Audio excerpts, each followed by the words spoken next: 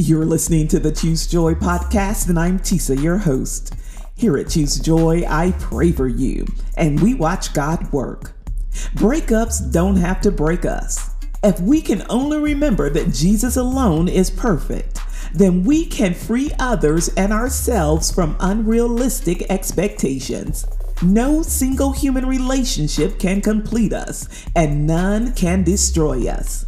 When we know who we are in Christ, we can open our hearts to love with the full awareness that some pain will come. Jesus was loved, denied, and betrayed by friends who all sat at his table. Yet he gave his life for them all. I want to pray today that you find complete healing from any broken relationship so you can love again. Pray with me. I pray that you turn over any pain in your heart to the Lord, because only the love of God can conquer hurt and hate. You are strong, but God is stronger. So I pray that you don't allow facts to become your truth. It may be a fact that you feel defeated right now, but it is only true if you don't get back up. Now is not the time to doubt the power of the Holy Spirit who lives in you. It is my prayer for you that you trust God and let all that you do be done in love. My friend, your story is written, and the author declares that your latter will be greater. And now, God our Father, Ancient of Days, you, O Lord, know all things and have power over all things. We declare in faith that even this pain will work for our good.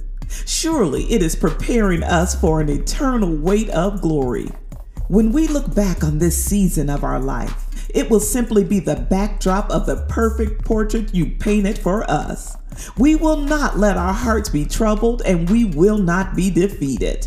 We touch and agree that we will love even more. We will extend grace freely, and we will bring glory to your name even in this. Thank you, Jesus, for binding up every brokenness and giving us the courage to love again. It is in the precious name of our risen Savior that we pray. Amen and amen.